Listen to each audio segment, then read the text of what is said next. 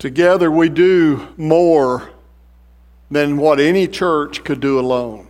And I think that's one of the secrets of Baptist life. In the state of Alabama, I serve as your state missionary at Jacksonville State University as campus minister. And it is your giving through the cooperative program, through our Calhoun Baptist Association, and directly to our ministry that allows us to have our ministry to students at JSU. And so thank you for your support. It is important that we reach students in the state of Washington, but also here in the state of Alabama, because this generation needs Jesus. They are also the future of our churches. And so I ask for your continued support in that area. When you come to preach in a church, a lot of times you don't preach to the church, you preach to yourself and hope that somebody else is dealing with the same thing. John didn't give me a subject that you folks need to be straightened out on. Maybe the list was too long, I don't know. But so this morning, this is where God's been dealing with me. Jared, you're going to recognize a little bit because we're going to be in 2 Timothy today. 2 Timothy chapter 4. This letter is Paul's last letter that he wrote to his, I guess we put it in Star Wars terms, to his young apprentice. This is shortly before Paul was executed for his faith. So in thinking of last words, last instructions, I put a lot of stock in it. This is a little bit shorter than some of his other writings, so he seems to be getting to the point. So I want to ask you, chapter 4, if you would read along with me. In the presence of God and of Christ Jesus, who will judge the living and the dead, and in view of his appearing and his kingdom, I give you this charge. Preach the word. Be prepared in season and out of season. Correct, rebuke, and encourage with great patience and careful instruction. For the times will come when people will not put up with sound doctrine. Instead, to suit their own desires, they will gather around them a great number of teachers to say what their itching ears want to hear. They will turn their ears away from the truth and turn aside to myths. But you, keep your head in all situations. Endure hardship. Do the work of an evangelist. Discharge all the duties of your ministry. For I'm already being poured out like a drink offering, and the time has come for my departure. I've fought the good fight. I've finished the race. I've kept the faith. Now there is in store for me the crown of righteousness which the Lord, the righteous judge, will award to me on that day, and not only to me, but also on all who have longed for his appearing. Now, Paul seems to have set up this passage of Scripture in chapter 3. In verse 15, he recalls how Timothy has known the Scriptures. In verse 16, he tells us they're useful for teaching, rebuking, correcting, and training in righteousness. And verse 17 tells us those same Scriptures prepare us for every good work. So, I want to set this up. How would you deliver a final message to someone you love? If it's the last thing you're ever going to be able to say to them, you would have to consider how you want to say it. But now, as he's getting toward the end, it seems like he's wanting to be very direct and give those last instructions that he thinks are important. Then think for a second, if you would, about Timothy. How does he hear these words from Paul? When you spend some time and try to put yourself into it, you realize this had to have a huge impact on Timothy, and then to have this letter after Paul's death, to go back and read it, to think about what an impact it would have had on this young man. So this morning, I want us to take a few minutes and look at this and see what it has to say to us. I thought about saying first that the first point I wanted to make was to be prepared, but I think it's more pointed than that. Paul's first instruction that he gives to Timothy, his last instruction is to preach the word. God began about 3 years ago to do a work on me in dealing with discipleship. It's the direction I've kind of moved our BCM right now. But as I have done so, I've come to recognize that the goal of discipleship is not that we know more. The goal of discipleship is not that we know more. Although the word disciple means learner. The goal of discipleship is that we multiply disciples. And you can't do that without in some way, shape, or fashion preaching the word. The goal of discipleship is that you and I share the gospel with everybody we can. You have people in your sphere of influence that you are the most qualified person who could share the gospel with them. How can you do that? Yes, they can see the life that you live in obedience to Jesus. And that goes a long way, but it isn't enough. Paul says that you need to be ready to preach the word. He says, be prepared in season and out of season. You know what happens tomorrow? You probably don't. You don't live in my world. JSU starts spring football practice. You know what? Tomorrow's not the first time these guys have done any workouts since the last season ended, which hasn't been that long ago. I'm seeing almost daily tweets from one or another of the staff at JSU of guys in the weight room, and they're lifting weights. They are going, they have been running.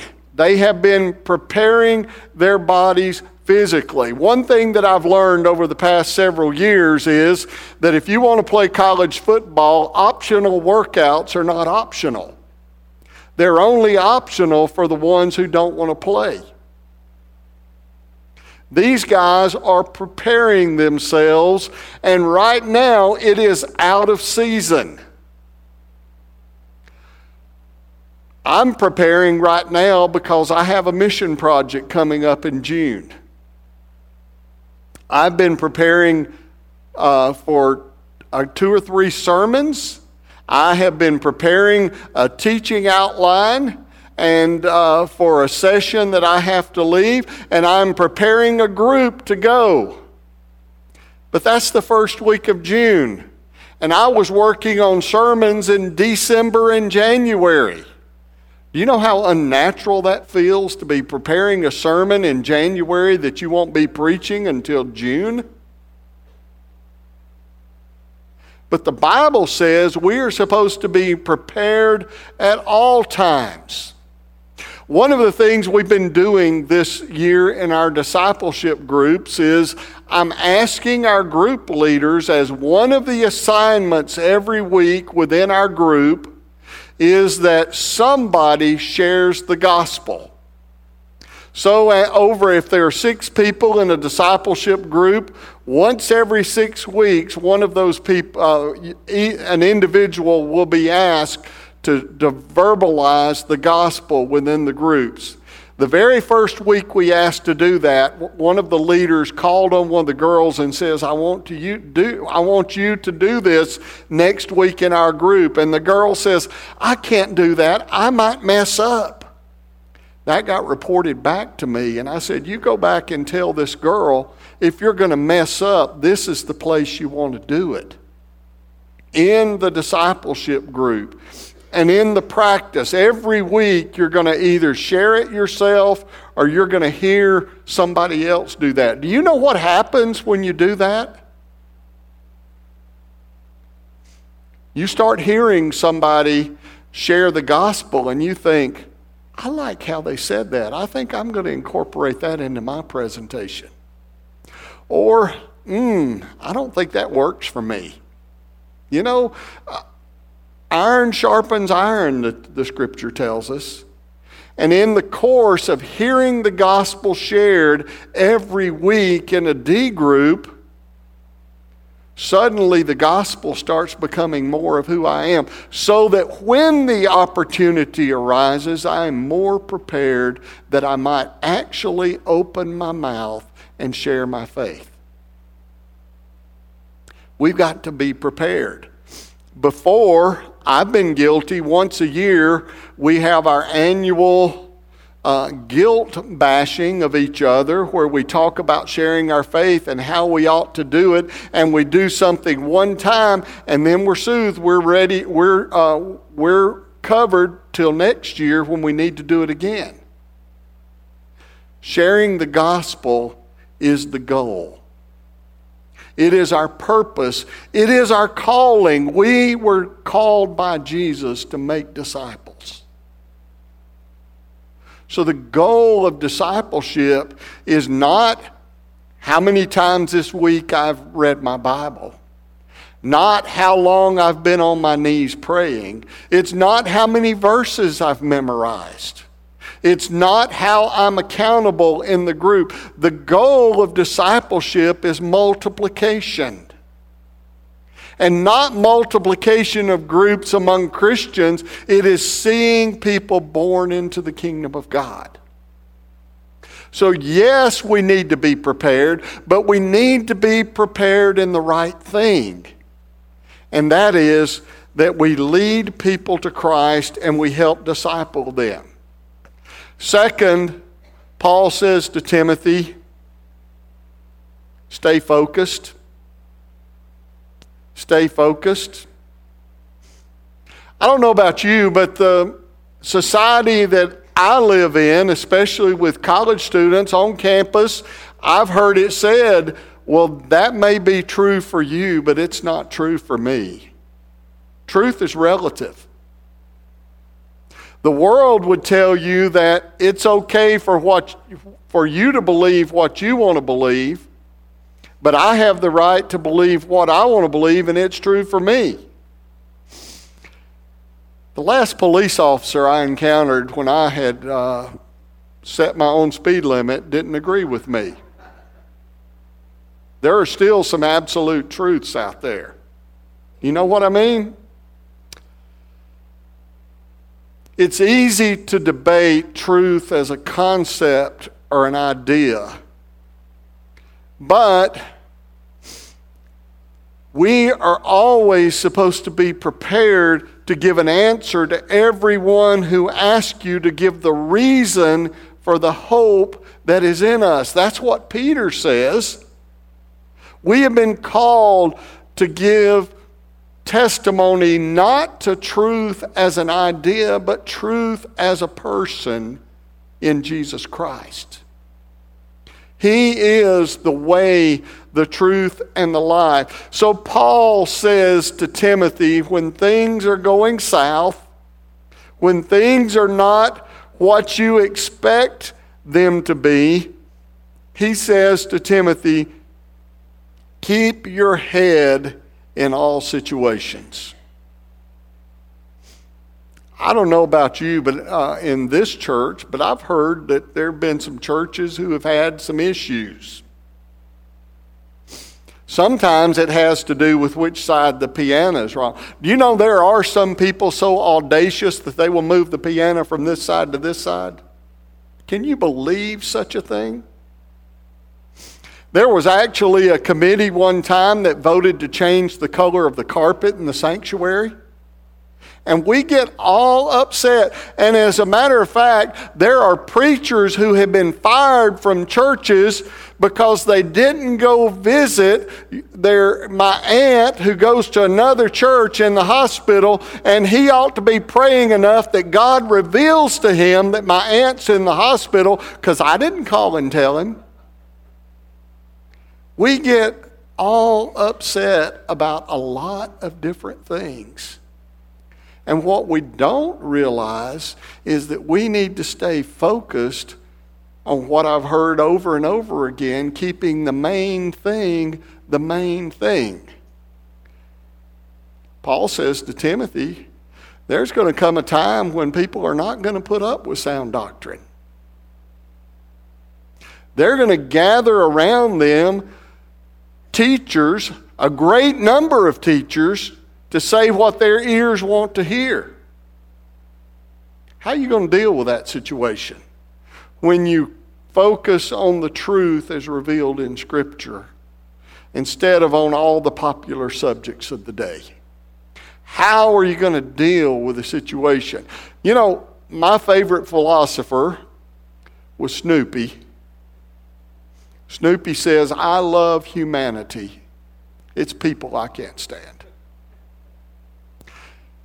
Things worked great in our D groups when Bill Wilkes came and described this whole process. But you know, all year long, I've been meeting with deep group leaders talking to me about how do you get this person to come to our group meeting on a weekly basis. And this person comes every week, but they never read their Bible. They never prepare, answer the questions to be able to participate in the discussion. This person won't open up at all. They're still, after a semester and a half, they're still closed off. Everything looks good and abstract, but then you get into the day-to-day dealing with people. Paul says to Timothy, stay focused.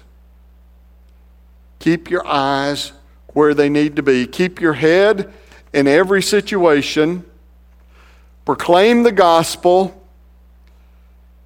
Keep focusing on what you need to focus on. Share the gospel. Keep going. Finally, he says in verse 7, you need to fight the good fight.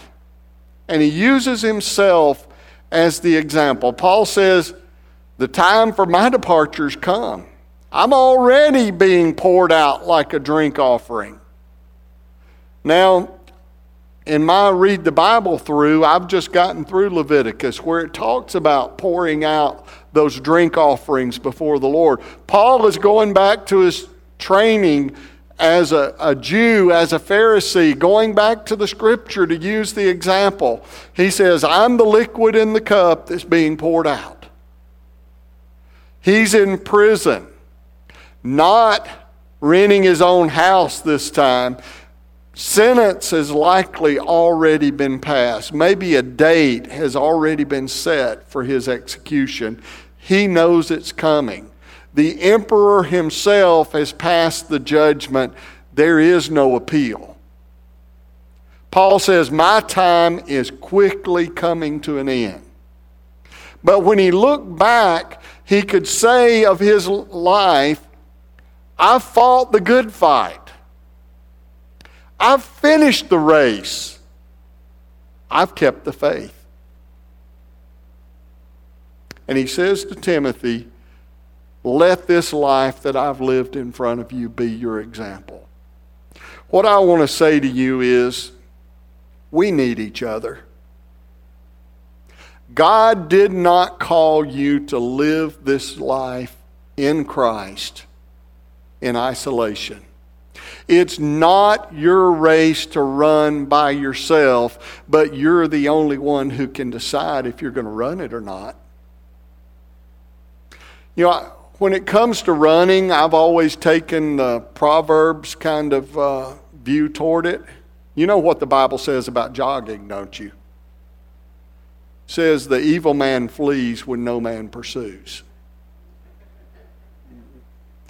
Back years ago, we had a couple of staff members in collegiate ministries, and you know, it was the joggers who had the worst health problems. That's the way I keep seeing it. There's only one person that can decide if you're going to run the race or not, and that's you. Nobody else can make that decision. But once you decide to run, He puts us in community. And Paul puts his life before Timothy to say, when I look at the life that I've invested in following Jesus, I can say, I fought the good fight. I've finished the race. I've kept the faith. You understand what Paul is saying? He's saying that this life that we've been called to live in Christ is not just the 40-yard dash that they're running at the NFL Combine right now. No, we've been called to run a marathon. We've been called to keep putting one foot in front of another as we follow Jesus day in, day out until the Lord calls us home. Paul had maybe the advantage at this point of saying, I know when the end of my life is going to be, and I can say I fought the good fight. But understand, even though he's in prison, he hasn't sat down and quit. He's still fighting the good fight because he's still corresponding. He's still encouraging. He's still calling others, doing what he can, even in that situation. Your health may not be what it used to be. Donna and I are saying these days, growing old is not for the weak and it's not easy. Some of you can say, young fella, you don't know what you're talking about yet. But you know what? God hasn't retired you as a Christian. That doesn't happen till you go home to be with Him. Until that time, He's got a race for you to run, a fight for you to fight. And He calls us all to stay faithful to Him. He calls us to persevere. He calls us to be encouragers of others and to call other people to run this same race. Until He calls us heavenward in Christ Jesus. Paul says, there's a crown in my future. And if I go to the book of Revelation, you know what that crown is for? So that I have something to cast at the feet of Jesus. It's not for me. If there's anything there, it's so that I have something to offer Him when I stand before Him. There is no greater calling in this world than to follow Jesus. There is no greater investment of the life that you have been given than to follow Jesus. And that's the call to you today. Would you bow and pray with me? This morning, Father, as we come to your presence, I pray that as you work in the hearts of your children, that you will call us to respond to the gospel this morning. May we be faithful, even in this time of response. Amen. This morning, I do want to offer you an invitation. Maybe that invitation is for you to be faithful to the calling that God placed on your life. For some of you, many years ago. For others, it may be a recent one. But that you be faithful in discharging the duties that God has given you.